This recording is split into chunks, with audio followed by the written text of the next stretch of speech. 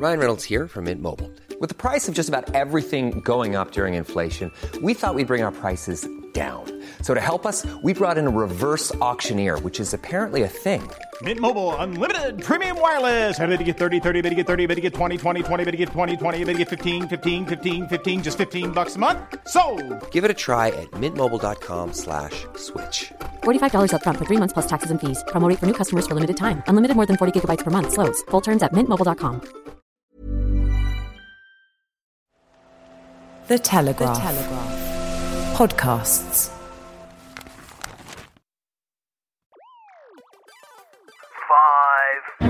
We need more and more people to be able to speak out, but the first few people who do that are going to get their heads shut off. 4.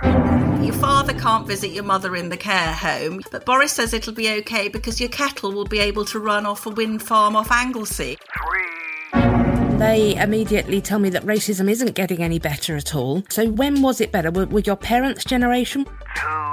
2. Chicken licking, getting upset about the acorn falling on his head and thinking the sky was going to fall in. When it comes to dealing with this pandemic, let's not be chicken licking. 1. We have liftoff. It's another blast off, so strap yourself in and brace. We're heading for Planet Normal, the Telegraph podcast with Alison Pearson. Hello. And me, Liam Halligan. This was the week when, just as daily COVID cases seemed to be falling, with official warnings of a second peak looking silly, government boffins found another 16,000 cases down the back of the sofa. Now, we all know, whatever the government line, that anti-COVID restrictions mean it's tougher to see a doctor in person or get non-COVID hospital treatment. Customer service has collapsed, with many in the public and private sector using COVID as an excuse to let standards slip. But this was the week we also learnt that COVID's resulting not only in shorter prison sentences, oh yes, but also the downsizing of turkeys, with farmers breeding smaller birds ready for a rule of 6 Christmas. There's also been an explosion in the size of giant vegetables, as bored lockdown gardeners have really gone for it, posting their beauties online. One bloke in Nottingham grew a 27-foot beetroot. A novice gardener in Derbyshire nurtured a 3.5 stone cabbage. Some down-to-earth news, Alison. You see what I did there? A bit of light relief after another pretty depressing week. You've made that stuff up about the cabbage, haven't you? I haven't. It's true. It's true. It's a 3.5 stone cabbage. Even an Irishman of your proportions would be struggling with a 3.5 stone cabbage, mate. That's a snack, right? Here you go. Well, look, you doubt. Hang on. I'm not having that. I'm not having that, Pearson. You doubt me, right? Dominic Driscoll from Wingerworth, Derbyshire, grew a 22-kilogram cabbage in his allotment during lockdown. I've done my maths. That's 3.4 stone. Rounded up, 3.5 stone. I think that's coming close to what Boris Johnson has shed from his adipose tissue. It's quite hard to believe this week, isn't it? Because it kicked off with an SNP MP called Margaret Ferrier, who, having roundly called for Dominic Cummings' resignation, do you remember when he made his infamous trip to Barnard Castle to get the eye test? And Margaret was very splenetic about that, but she beat Dominic Cummings because she had a positive COVID test. And she went on a train to Westminster. Presumably they should all be in lockdown, shouldn't they, all the MPs? Blimey. And then she got on a train after she'd had the confirmation she had COVID back to Scotland. So Nicola Sturgeon referred to her accidentally as COVID Margaret, which I thought was a good match for Typhoid Mary, isn't it really? And the Speaker, Lindsay Hoyle of the Commons, gave her a right, well, the word begins with B and ends in ing. So, yeah, I mean, another B ending in ing, I think this week should be going to Mr. Matt Hancock. Not only did we have this remarkable spectacle of as you said, the 16,000 cases which got lost down the sofa, and Matt, being Matt, always tries to present this as though it's really rather good news, because they've now tracked down 51% of the missing cases. So it's only another 49% are missing. But I mean, I think probably the worst thing of the week for me was Matt Hancock really warning cancer patients that they couldn't expect to have treatment if we didn't drive the number of COVID cases down. Imagine, I mean, I don't even have to imagine, because my father's in this situation, who's 82. Imagine being a cancer patient and you're worried about whether or not you're going to get your treatment, and you've got the health secretary saying your potentially life-saving treatment may be taken away contingent on what other people are doing across the country. That's quite cruel. And let's not forget, they've spent hundreds of millions of pounds of your dad's money, every person in this country's money, on the Nightingale hospitals, on throwing more money at the NHS. They should now be up to speed, shouldn't they? We're not really seeing a great spike in the hospital cases at the moment, a bit, but not too bad. But to turn around and say, well, if we can't cope, then all the people with the other diseases are going to cop it. I mean, it's absolutely astonishing. I mean, my scientist friend calls Hancock Wazzock, which I think is a good word, really, don't you think, Liam? So, you know what? There is a feature to be done on Planet Normal, sort of slang insults from the 70s and 80s, yes, right? Absolutely. Wazzock is up there. But we've also got, so let's have a look at this now, all right? I know I'm always boring you with my tedious facts, but there was one day where we did have a spike in cases, COVID cases, 11,944 cases. And as we learnt from the wonderful Ivor Cummings last week, a case doesn't really mean people are ill. It's just a positive test that they've got from one of their super sensitive PCR tests. And on that same day, there were 470 hospital admissions, again, a bit higher, but there should be nothing to worry about if the NHS is functioning properly as it's had time to do. And there were 57 deaths, a rolling average. Liam, let me just remind you, 450 deaths every single day from cancer, 1,600 deaths in the England and Wales every day, just normally. So that's 57 out of 1,600, and you're the maths person, but that's quite a small number. And it's COVID has consistently now been 2.2% of all deaths in our country. And what are we doing to all the other people? And that's why I really lost my rag in my column this week. You probably went into one. Well... No, rightly so. Well, we are getting, aren't we, on Planet Normal? So many emails. It's unbelievable. So many heartbreaking emails from people unable to see. We read out last week, got very upset. Robert's email about being unable to go into the care home to see his childhood sweetheart, now 83, Josephine. And I hesitate to say Robert was one of many because it lessens the value of what he wrote to us. But his email, literally, we could have read out dozens of emails just like Robert's. That's the point. Yes. And Boris said to Andrew Marr on Sunday, well, actually, yes, this is all very well, but I've got to save lives. And you're thinking, whose lives are you saving? I mean, I'm not going to be heartless because, like you, I've got a very beloved parent in her 80s. But the reality is, Liam, is that the average age of deaths from COVID pretty much maps on to the average age of deaths, which is completely normal in this country, which I think is about 81 for a man and 84 for a woman. And many, many, many, many COVID deaths, they are, on the pathologist's report, if there is one, they are comorbidities. So what we're seeing is the people dying from, of, or with COVID, their unfortunate deaths, tragic, of course, for the families concerned and their loved ones, are almost entirely among people who are the age of our mortality anyway, with other conditions. That's not to demean those deaths. No. What it is to do is to question seriously and without feeling intimidated the whole basis, the whole premise of locking down the whole of the population with all the massive economic, social, societal, psychological implications that has. Boris actually was on very good form. It was his best performance in this speech. I agree. And you said that in the column, and I think that was right.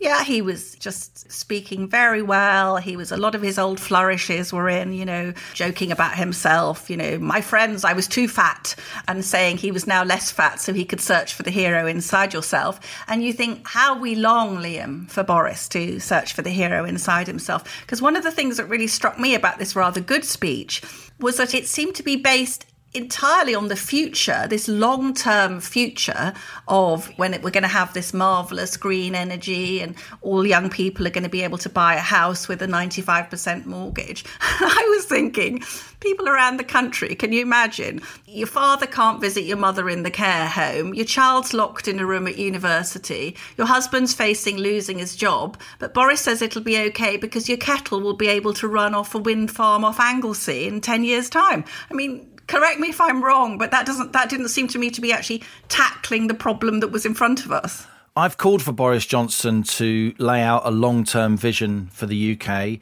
They actually nicked from one of my columns the whole idea of a new Jerusalem, which is fair enough. Yeah. But what I would say is I did feel that parts of that speech, even though it was a better speech from him, even though he looked better health-wise and psychologically, he seemed to have a little bit of his intellectual mojo back. I did feel that some parts of that speech somewhat jarred with what we're hearing from our listeners, fellow citizens of Planet Normal, and what we're saying on this podcast, because I think in the last 2 or 3 weeks there has been a real sea change of opinion. Absolutely. And I think what we've been doing on Planet Normal has reflected that. We've had Sunetra Gupta, we've had Ivor Cummings. The response to those two guests has been absolutely enormous. And let's not be in any doubt now, there is real pushback. MPs are revolting over a 10 p.m.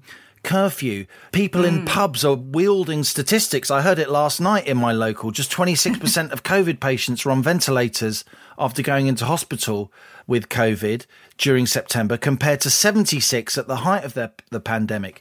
The punters are managing clearly to distinguish between cases, which are back where they were at the height of the pandemic on some days, and hospitalisations and deaths, which, as you've pointed out relentlessly with your Velma specs on, are on the floor, are extremely low and are just in keeping with normal death rates across the board for this time of year from respiratory diseases. And I don't think Boris has really got hold of that. And now you've got Sunetra Gupta, haven't you, who is absolutely at the centre. How nervous was she when she came on Planet Normal? You interviewed her. You could hear it in her voice. She's not used to being some kind of street fighting campaigner. She's an extremely distinguished professor at Oxford.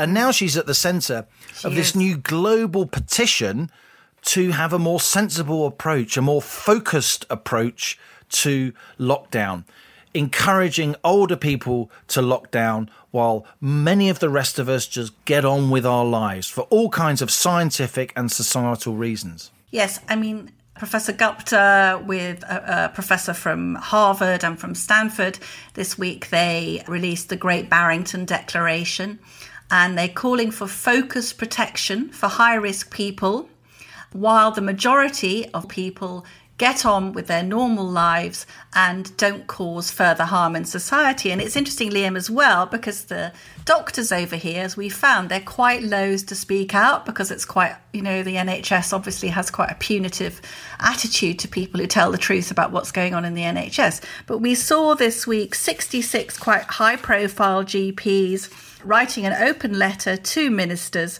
asking them to consider non-COVID cases and deaths, to treat them with equal standing with the deaths from COVID. So that's another example, isn't it? And we've also, as you say, we've had certain MPs, a handful of MPs. Now, the government's panicked. It was going to have, I think it's Wednesday, it was going to have the vote on the 10 p.m. curfew in line with its promise to give Parliament a bit of a say. They obviously realised there was a danger they might lose it, particularly if the Labour MPs finally get off their hands and finally do something to protect their constituents. So they've moved the 10 p.m. curfew thing to a committee next week, obviously hoping that, to bury it. But I do think you're right that awareness is growing. Before we go on to your excellent piece in the Sunday Telegraph, can I just say that a couple of listeners have said that you were very ungallant to say that I could not be Daphne in Scooby-Doo. No. Now we're getting down to the brass tacks, aren't we? Now we're getting down to what really matters. We're in the middle of discussing this worldwide pandemic, massive societal and health implications, and all you care about is which cartoon character you're compared to, because one of them is quite foxy and the other one's, not so foxy and wears an orange roll neck and specs.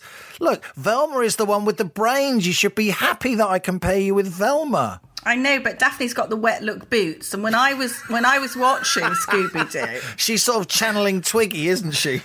She very much is. And when I was watching Scooby-Doo, I was a little girl in South Wales with terrible specs, because all specs in those days. Now the kids have got really kind of lovely specs, haven't they? But mine were like sort of mini Dame Edna jobs with flying buttresses off the edge, and you got called. You were Four Eyes forever. So I basically, for most of my growing up, I wandered around in the kind of myopic blur because I was much too embarrassed to wear the specs. So you're tapping your raw nerve, Halligan. You think I don't know that? You think I don't know that? Let's get back to your really good piece in the Sunday Telegraph, which not only did I read it, I looked at You even understood some of it. I understood some of it, and I looked at the graphs. I mean, that's going some.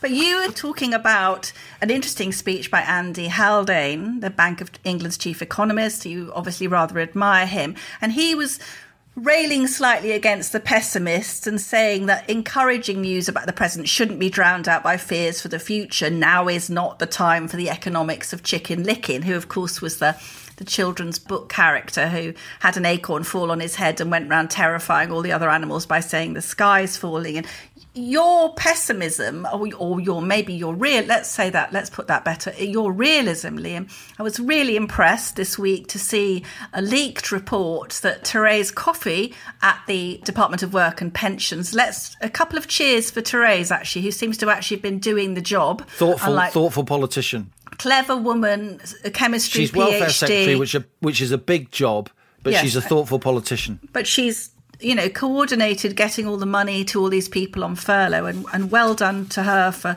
not losing that down the back of the sofa. Apparently her department is preparing for 4 million unemployed by Christmas, which is what you have said all along. Yeah, I've been saying that since May and June and been derided by my fellow economists. But can you tell me about this Chicken Licken? Do you think Andy Haldane's got a point? That are we being too pessimistic? Okay, so Andy Haldane is a very thoughtful guy. He's not your average sort of Whitehall public sector economist, but he is chief economist of the Bank of England, and he writes very interesting, thoughtful speeches that sometimes I think the Bank of England's press department hasn't actually read.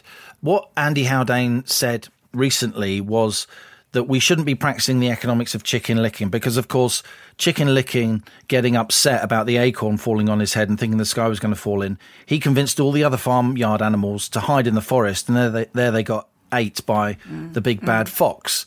And there's something in that. We shouldn't be overly pessimistic. What I said in the column was that actually, while I'm all for, trying to look on the bright side of life and be positive and get investment going, that's why I've wanted Johnson for months now to outline some kind of economic vision. The biggest issue we have to look at in terms of economics coming down the track is unemployment, which I think is going to hit 4 million. So that's like 12-13%, much higher than the 1 in 10 when we were kids, Alison, which of course was convulsed our politics. But what I ended the column saying, and I was very much inspired by Sinetra, this great Barrington Declaration, that's the town in Massachusetts where it was written, calling for a more focused lockdown. I said the biggest economic danger we face is the refusal of our leaders, not just in the UK but beyond, to respond to data that's emerging on this pandemic, to actually follow the data that exists rather than clinging to scientists and their predictions, their models, and with the data that exists showing as cases stay quite high, hospitalizations and deaths are quite low. And now you've got, many, many scientists backing that. That Barrington Declaration, almost 3,000 scientists have signed it already, Alison. Almost 4,000 medical practitioners have signed it already. And that can only grow. And that's what I was saying to Andy Haldane in my column. COVID is no acorn, right? No. It's serious, but when it comes to dealing with this pandemic, let's not be Chicken Licken. And I think Rishi Sunak gets that.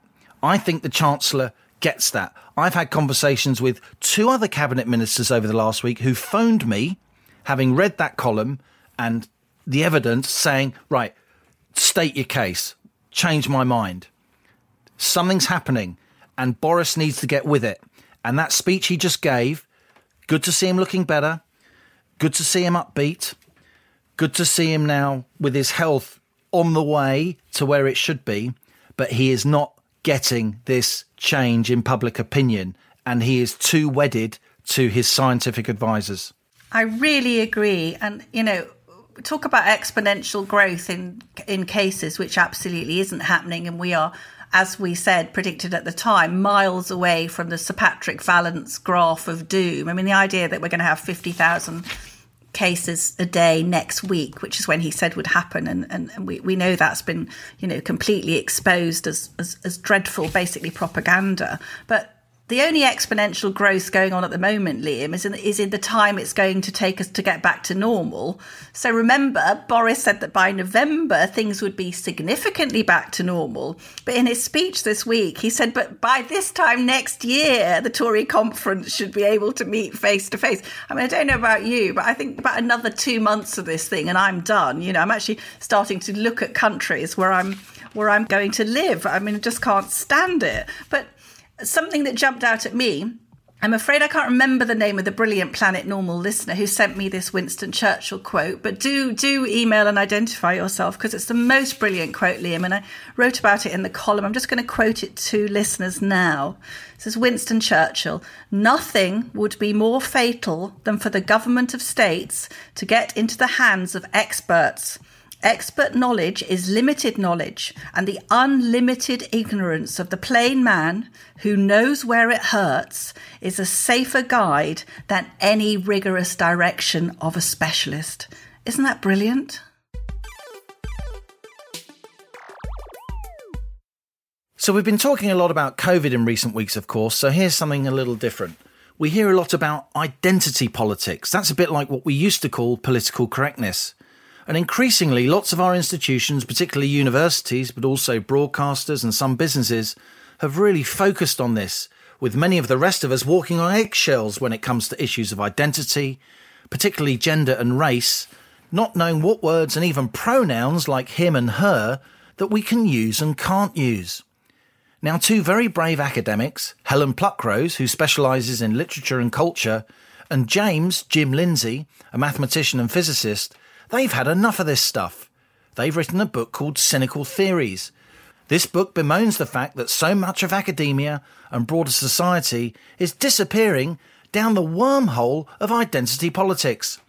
So I thought, Alison, we'd invite Helen Pluckrose to Planet Normal. And I started by asking her why she and Jim Lindsay decided to write this book. We've been seeing this problem developing for quite a while now, and it's been intensifying over the last 5 years, this whole sort of idea of knowledge as a social construct that operates in the service of power and is spread by ways of talking about things. So we all have to be very, very careful that we use all the right words and don't use the wrong words and look at the power dynamics underlying everything. We think it's getting in the way of proper social justice and damaging the humanities. I've tried to look at women's religious writing, and it's very difficult to do that now without using this kind of theory, and it really makes it hard for me to do any work that I can be proud of.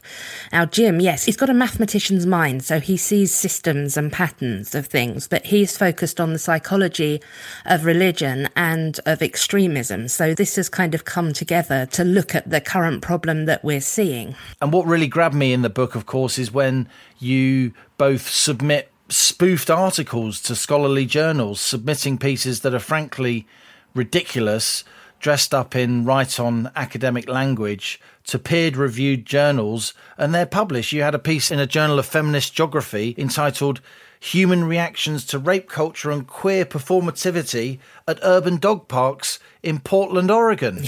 I mean, why is this kind of stuff getting published? You had another, "Our Struggle is My Struggle." You reproduced excerpts of Mein Kampf by Hitler with some feminist social justice theory thrown in, and that was duly published. Yeah, see, this is what we're particularly worried about. The thing to understand about our papers is that they are indistinguishable from hundreds, probably thousands of other papers that are already out there.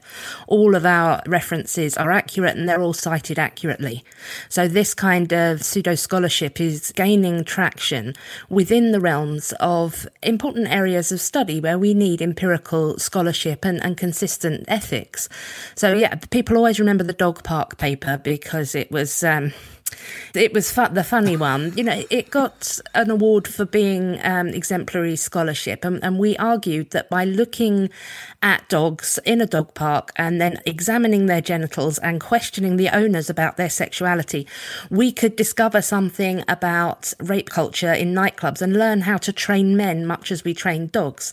And we used black feminist criminology to do this. Now, black feminist criminology had no relevance there whatsoever, and neither could we claim anything that we claimed. And this is really what is so worrying. You know, it's amusing in one way, but there is also some important work that could be being done and is still being done by some scholars, some of whom have written to me and said, yes, thank you for showing us this problem. God.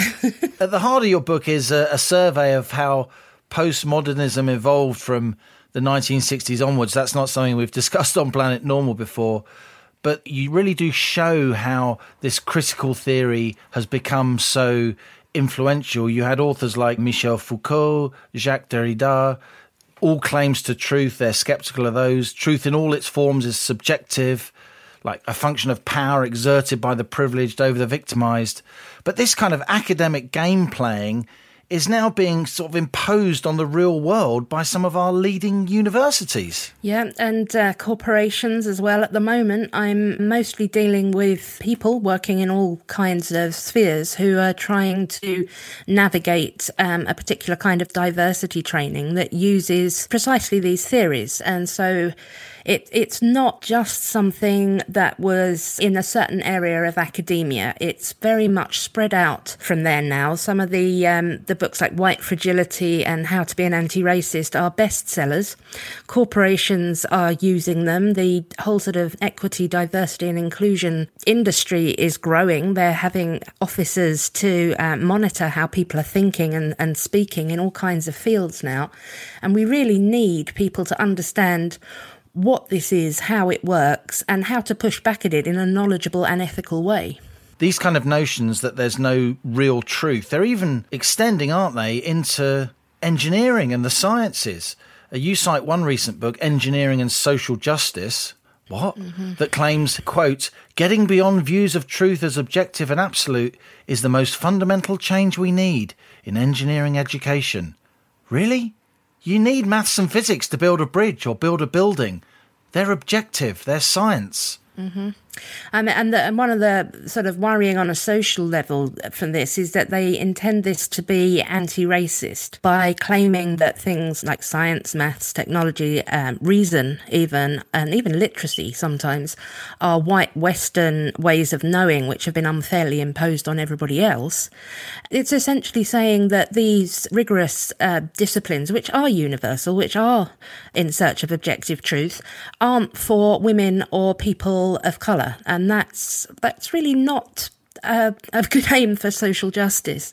And yes, you wouldn't want to use a bridge that had worked on this way. Isn't this stuff really dangerous, Helen? I mean, I don't know about you. I grew up in a relatively underprivileged part of London. It was a very ethnically mixed place. We all rubbed along. We all got on pretty well. Isn't Britain a pretty multicultural place where it's quite tolerant? Why are we importing this kind of stuff, and what's it doing to our social fabric? I think, studies have shown that the UK is one of the least racist countries in the world. I think it was India that was the most racist country. We are doing pretty well. I understand concerns that we could get complacent, that we could think all those battles have been won.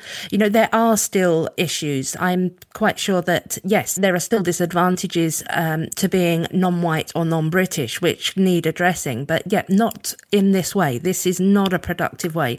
As I think you were getting at, critical race theory was developed in a specifically American context, and it doesn't really translate very well across the Atlantic. We can have some scholarship, obviously, into the history of the UK, the Windrush generation, post-colonial aftermath. Rigorous scholarship can be done into this, but by trying just to impose a framework that comes from America's history of having two racial classes in a subordinated and dominant position, and then trying to put it on top of the UK, which has a different history, is just extremely messy.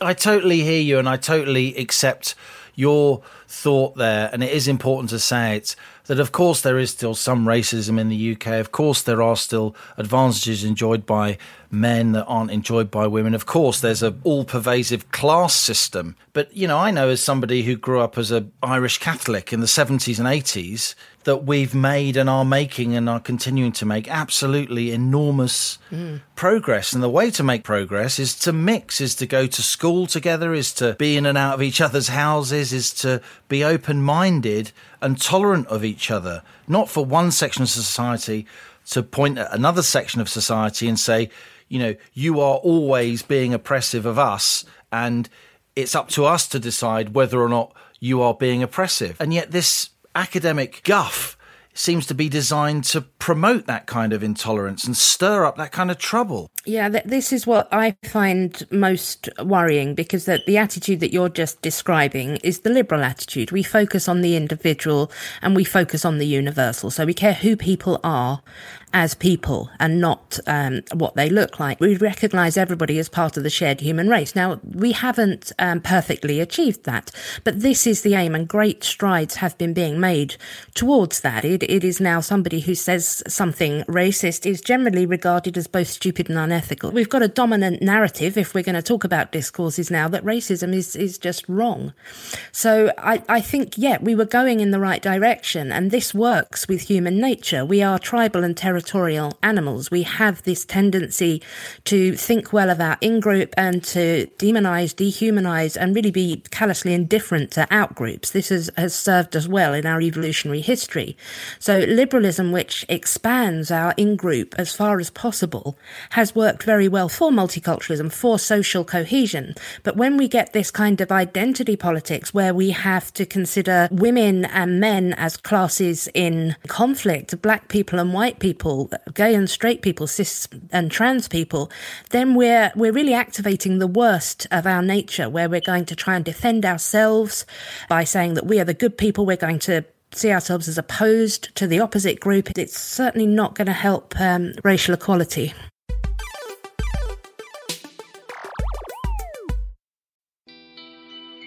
Hello, listeners.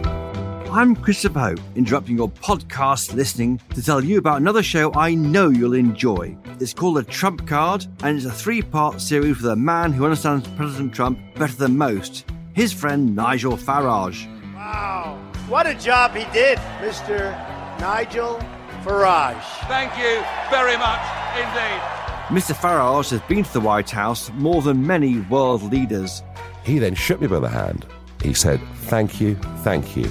He said, you will be my friend for life. So who better to tell us what Donald Trump is like when the cameras are off? You're dealing with somebody who, if he thinks you're a friend, he becomes a friend of yours. And as another unpredictable election draws near, what's his Trump card? Search The Trump Card wherever you're listening to this podcast, or go to telegraph.co.uk/Trump card.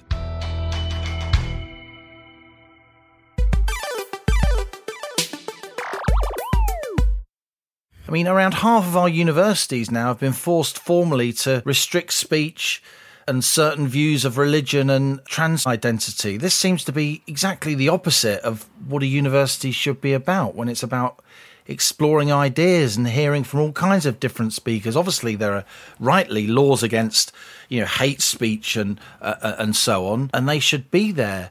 But why are we mollycoddling our younger people like this? Why are we wrapping everybody in cotton wool? It's almost as if we've become afraid of ourselves. I think that there is an element of that, because if we understand the world to be socially constructed by language, then we are kind of training people to read this into language, to feel harmed by it, and it's a real moral imperative to shut that language down.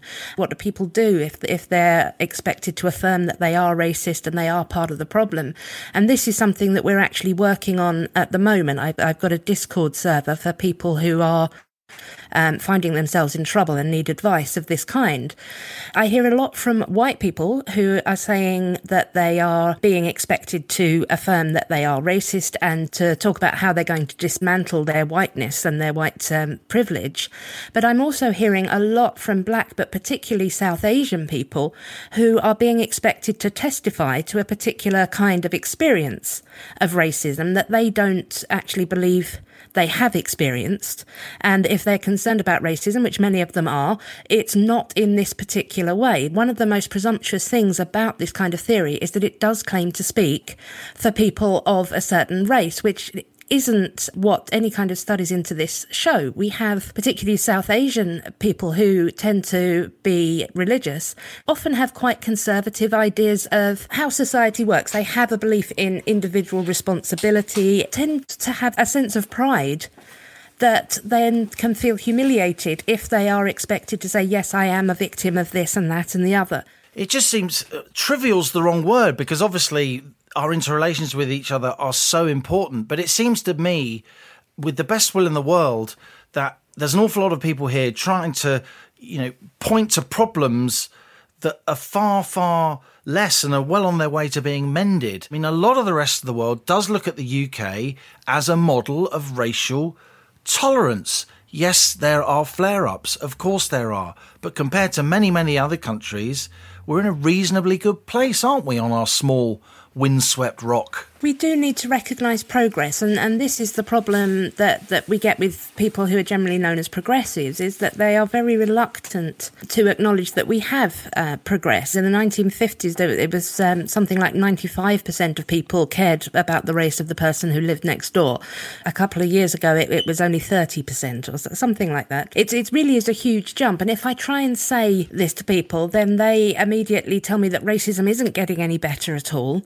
And I ask them, so when was it better? Were your parents' generation? What about your grandparents? It quite clearly is getting a lot better. And I understand the need not to be complacent about this, but we cannot make progress unless we recognise that we've already made some and carry on doing the things that were making it. Now, a lot of the ideas that you and James have brought together so brilliantly in this book, and it is a fabulous read. I'm not just saying that. I consumed it in 2 sittings. Oh, brilliant. They've been brought together, haven't they, into the sort of political realm under the phrase woke, because a lot of the social justice theory followers, they describe themselves as awakened to the concepts that they were describing. What do you say to people who say being woke just means that you're being good-mannered and you're not being bigoted?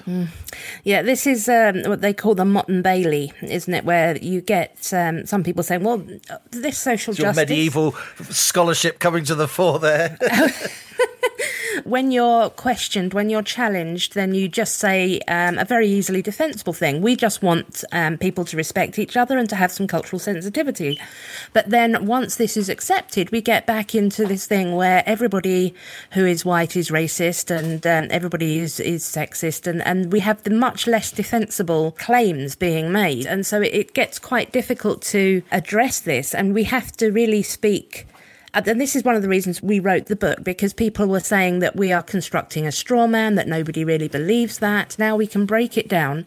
We can show the problem with it. We can show more ethical scholars, and we can show more liberal approaches, and we can try to get people who have been tempted to go along with this. And this is mostly liberal lefties who don't actually hold these kind of postmodern beliefs, but think that social justice must be a good thing. They can't afford not to hold these views. Yes, there's an element of that as well. Isn't that what they think? I mean, chief executives of companies think they can't afford not to hold these views. Yeah, this is something we've had a lot of luck with, because when people come to us saying, my employer wants us to do this kind of training, the reality is that the employer probably doesn't understand the framework beneath this training at all. And so if we can break it down, if we can say, do you really, if you have said, for example, that you want to support Black Lives Matter, do you really want to abolish the police? Do you really want to abolish the family? Do you really think that Marxism is a good way forward? So this is something that's been said by leaders of the Black Lives Matter movement. And people don't always realise that there is this really extreme core to it, which isn't about the belief that nearly everybody who isn't a psychopath has, that black lives do indeed matter. Isn't this kind of academic gobbledygook imposing itself on the real world in this way? Isn't it in danger of actually, Helen, setting back the cause of tolerance and justice and racial harmony and, you know, gender equality? Because an awful lot of people who are against those things can dismiss those proposing them under these auspices as completely mad. That is one of the biggest worries of this. I mean, yesterday I spent the day being accused of being ultra woke by Conservatives, because we've got into this kind of polarised position now where either you believe this or you want to react against this. So people are feeling pushed into having to take a stance of either everything is racist or nothing is racist, that we're either in favour of social justice or opposed to it. So I think there's a danger of a reaction that's going to be much less tolerant. And so my fear, it certainly is, that we could lose progress towards racial and gender equality. And particularly we see it in relation to the trans activism. Now, vast majority of trans activists don't believe in this stuff. They don't behave in this way where they want to force people to use certain pronouns, where they want people to be arrested for not using them. But because we have trans activists so visible in this, we're seeing an increasing hostility towards trans people, which doesn't need to exist at all. You know? That's terrible. That wokeness, it refers to being able to see these systems of power and privilege that the rest of us apparently just wander around accepting. And I don't think that is the case. I think people can evaluate society from all kinds of different frameworks. If the woke can get outside the dominant discourses and see what's happening, I think liberals can too. I think conservatives can. I think people can generally look at society and discuss how it's working. But we're not having that debate at the moment, are we? Because even mainstream politicians are so scared of calling this stuff out and suggesting that it has serious drawbacks in the way that we have in this discussion. Don't you long for very prominent people to join the likes of J.K. Rowling, frankly, Martina Navratilova and others who have tried to push back against enormous intolerance and accusing other people of terrible morality and telling them that the more they protest against it, the more it is a demonstration of their guilt? Otherwise, this is just going to escalate and you are going to get much more entrenchment across society rather than people coming together. I think that is the danger. I think we need more and more people to be able to speak out about it. But what we're seeing at the moment is we're in such a position that the first few people who do that are going to get their heads shut off. So at the moment, the only people who really can safely speak out about this are people like J.K. Rowling, bless her. She's financially secure. She's not very easy to cancel, but that doesn't mean it's been easy for her to have so many people turn against her, including, the actors that she had such close relationships with for so many years. But then on another level, there's people like me. The reason I can do this is that nobody employs me. I am self-employed and largely financially independent. This isn't a good place for anything that considers itself to be left-wing to be perpetuating. Only people who are financially independent can speak. The people who are actually reliant on jobs can't speak up about this. So we're trying to connect people with each other. We're trying to sort of produce a groundswell where people will feel emboldened and they can perhaps all together in a certain organisation say, no, we are not going along with this. We oppose racism, but we don't agree with this system. Well, if I may say so, Helen Pluckrose, you're an extremely articulate young woman. You've written a very, very thoughtful, brave book. If I was a university vice-chancellor, I'd certainly be offering you some kind of chair. Good luck to you. Thank you very much, Liam. I particularly like the young bit. So we're activating the worst of our nature, says Helen Pluckrose. We're being sent on racial awareness courses where we're asked to dismantle our whiteness and our white privilege. It's a brave book. It was a brave interview. But Alison, by calling out this academic madness, this slide into identity politics, endless finger-pointing, this search for offence where none is intended, isn't Helen Pluckrose just speaking common sense? Well, I loved that interview, Liam. I'm so glad you invited her to Planet Normal. I mean, I learnt so much, and also she makes you think afresh, doesn't she, about things that we're all aware of are going on. I mean, what leapt out at me was her saying that this woke stuff is getting in the way of social justice and damaging the humanities. And something that we've talked a little bit about on Planet Normal, I suppose, is that the radical left have proven over the last decade or so that they can't win power by the ballot box. They keep being rejected in elections. So they are colonising the institutions, the universities, the civil service. They've taken control of this. I was at Cambridge doing English in the very late 70s, early 80s, and structuralism came in. And structuralism was a kind of cage that you put over great literature to make it obey your sort of leftist rules. And I then went on, Liam, to do teacher training in London. And I was really shocked because this stuff had started taking off then. And I have a very vivid memory of being in a classroom with these very, very diverse group of kids. And it was basically, you're going to teach them a book, which is about a black kid who lives in a tower block and grows stuff in a window box. And you are supposed to be giving that book to black kids who live in a tower block. What about giving them stories, not just about stuff that they can relate to, which I find unbelievably patronising. And let me tell you my absolute favourite story from that period, okay? So there's a class of girls, black, many from South Asian backgrounds, and as a young teacher doing your PGCE, you were basically told to give the kids stuff from their own cultural backgrounds, all right? Never mind, Dickens or Enid Blyton or whatever, give them stuff from their own background. So I was very solemnly standing at the front of the class this particular day, reading out some book of short stories from Southeast Asia. And eventually one of the girls in the front row, she was Bangladeshi British, I should say, and she put up her hand and she said, "Sorry, miss," she said, "we don't like this stuff about snakes," she said. "We're English, we like ice skating." And I thought, whenever I see any of this multiculturalism rubbish, I think of that marvellous girl. "Sorry, miss, we're English, we like ice skating." Isn't that wonderful? I think an awful lot of the population have been pretty overwhelmed and baffled by a lot of this stuff over recent years, and particularly over the last year or two. It seems that almost every BBC drama now has to have these kind of identity politics storylines woven into them. Even, classical literature that's dramatised on the television has these kind of modern social mores, as if the stories in their own right don't stand up, as if representing lifestyles and human behaviour from other centuries is unacceptable. I find that really, really concerning. I also, as somebody who grew up in a very multicultural, multiracial background, and in some senses was from an ethnic minority myself, as an Irish Catholic, as I said in the interview, there are still problems. Of course there are, but the progress we've made over recent years is absolutely enormous. It's not to be complacent, but as Helen Pluckrose says, if we don't recognise progress, then we can't make more progress. And I would say, Alison, that far worse in this country than racial and gender discrimination is still class discrimination. I think it's far worse, and it's far more insidious, and it impacts a lot more people.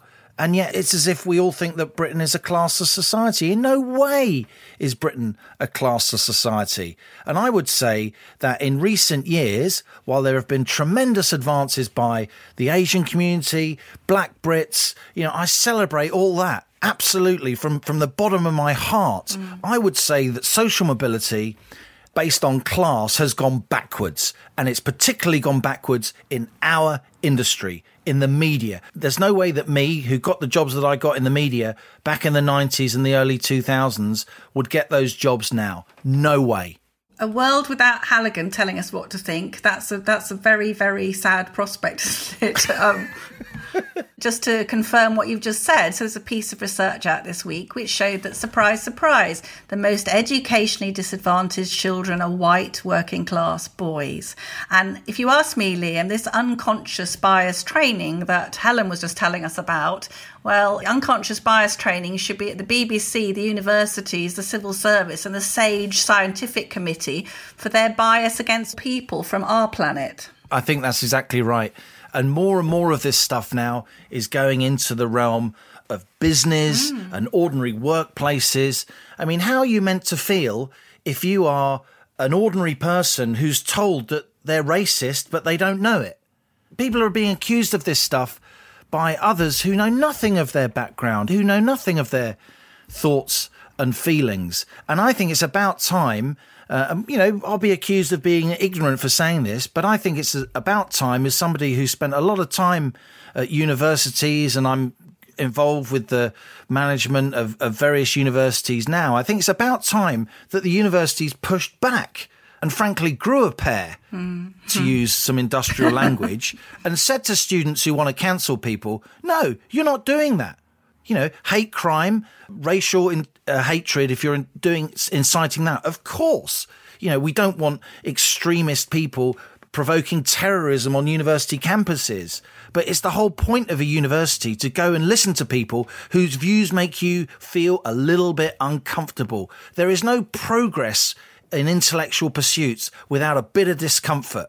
And we have to relearn those lessons, because we lose so much if we continue to mollycoddle our young people to feel that there's no way that they can possibly be in the same room with people they disagree with. No, absolutely. And did you see this week that Sainsbury's was tweeting about Black History Month and basically saying we proudly represent our diverse society, and anyone who doesn't want to shop with an inclusive retailer is welcome to shop elsewhere. And you thought, get over yourselves. You're overpriced, fat and sugar selling supermarket. Where do you get off flaunting your woke credentials with normal shoppers who come into you to buy their groceries? But it's everywhere. I mean, will Keir Starmer ever recover from that taking a knee next to Angela Rayner in the House of Commons? I mean, show that to the Red Wall come the next election and you'll think, what's the leader of the opposition doing, bowing down before an organisation which wants to ban the police?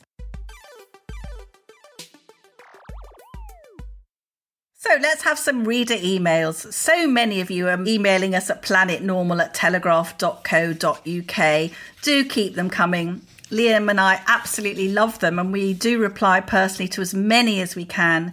And we usually try and feature half a dozen or so in our Planet Normal column, which appears in the Telegraph Online every Monday. Your emails are our rather precious connection with you, our fellow citizens of Planet Normal, and we do really, really appreciate them. So here's one that caught my eye this week. This is from Bob. We might have saved the NHS for the benefit of those who work for it, but we haven't saved it for the patients who pay for it. My 92-year-old mother was halfway through a course of 6 weekly treatments to save her eyesight when she was locked into her home and not permitted to go to hospital anymore. 9 months after her last visit, it is impossible to speak to anyone to discuss how to proceed. Can her course continue? Will she have to start again? What effect will this discontinuation have? No one can or will respond. Plenty of promises, but that's it. It's quite disgraceful. Agree with you, Bob. This is from Neil. I'm beyond confused. I've just been to the pub where I have to wear a mask while standing, but not while sitting. I hadn't realised COVID got you in the upright position. Keep up the good work on Planet Normal. And here's Hillary.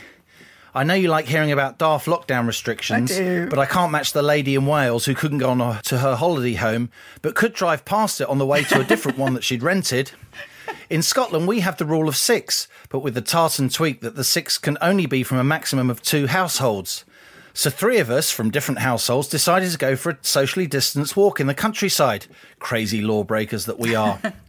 As we walked up a road alongside our local golf course, we realised had people been walking on the other side of the wall, pausing occasionally to hit a wee white ball, that would be perfectly legal, as restrictions on golf are different. Hillary gives her address only as somewhere in Scotland, brackets, just in case the wee Nicola sends the boys round. Oh, watch out for that wee Nicola. This is from Elizabeth along a similar line. We've just had the rules of restarting badminton in our village hall. Apart from being told to speak quietly and keep 2 metres apart, we are allowed to take off our masks to play and to drink our coffee. Gee, thanks. We have to keep the windows and the doors open, so we will no doubt freeze to death long before the dreaded COVID strikes. We then go on to play tennis. We're all in our 70s, as fit as fleas, and still, thank God, have the capacity to know what we should and shouldn't do to keep ourselves safe without nanny. According to the new rules, you'll love this, Liam, we are meant to decide who takes the centre shots so we don't get too close to each other and only play with our own marked balls. Has that little civil servant who made up these pathetic rules ever played tennis? According to the statistics, our county has approximately 70 COVID cases in a population of 200,000 plus, which makes the chance of meeting someone with the virus somewhere in the region of 0.02%. Have we lost all sense of proportion? I so look forward to Planet Normal each week, a breath of sanity. P.S., and this is a really heartfelt P.S. from all of our listeners, I weep every time I hear of more cinemas and restaurants closing. Each one means closing off the first step on the employment ladder for some young person. How in heaven's name can we let this happen? Wow. Jenny says, as a means of explaining why our political leadership seems to have become prisoners of a small scientific clique, I'm reminded of a quote from Colin Powell, one of the best Republican presidents America never had. He said, experts often possess more data than judgment. Brilliant. And I do like this. This is from a pub, Liam. This'll speak to you.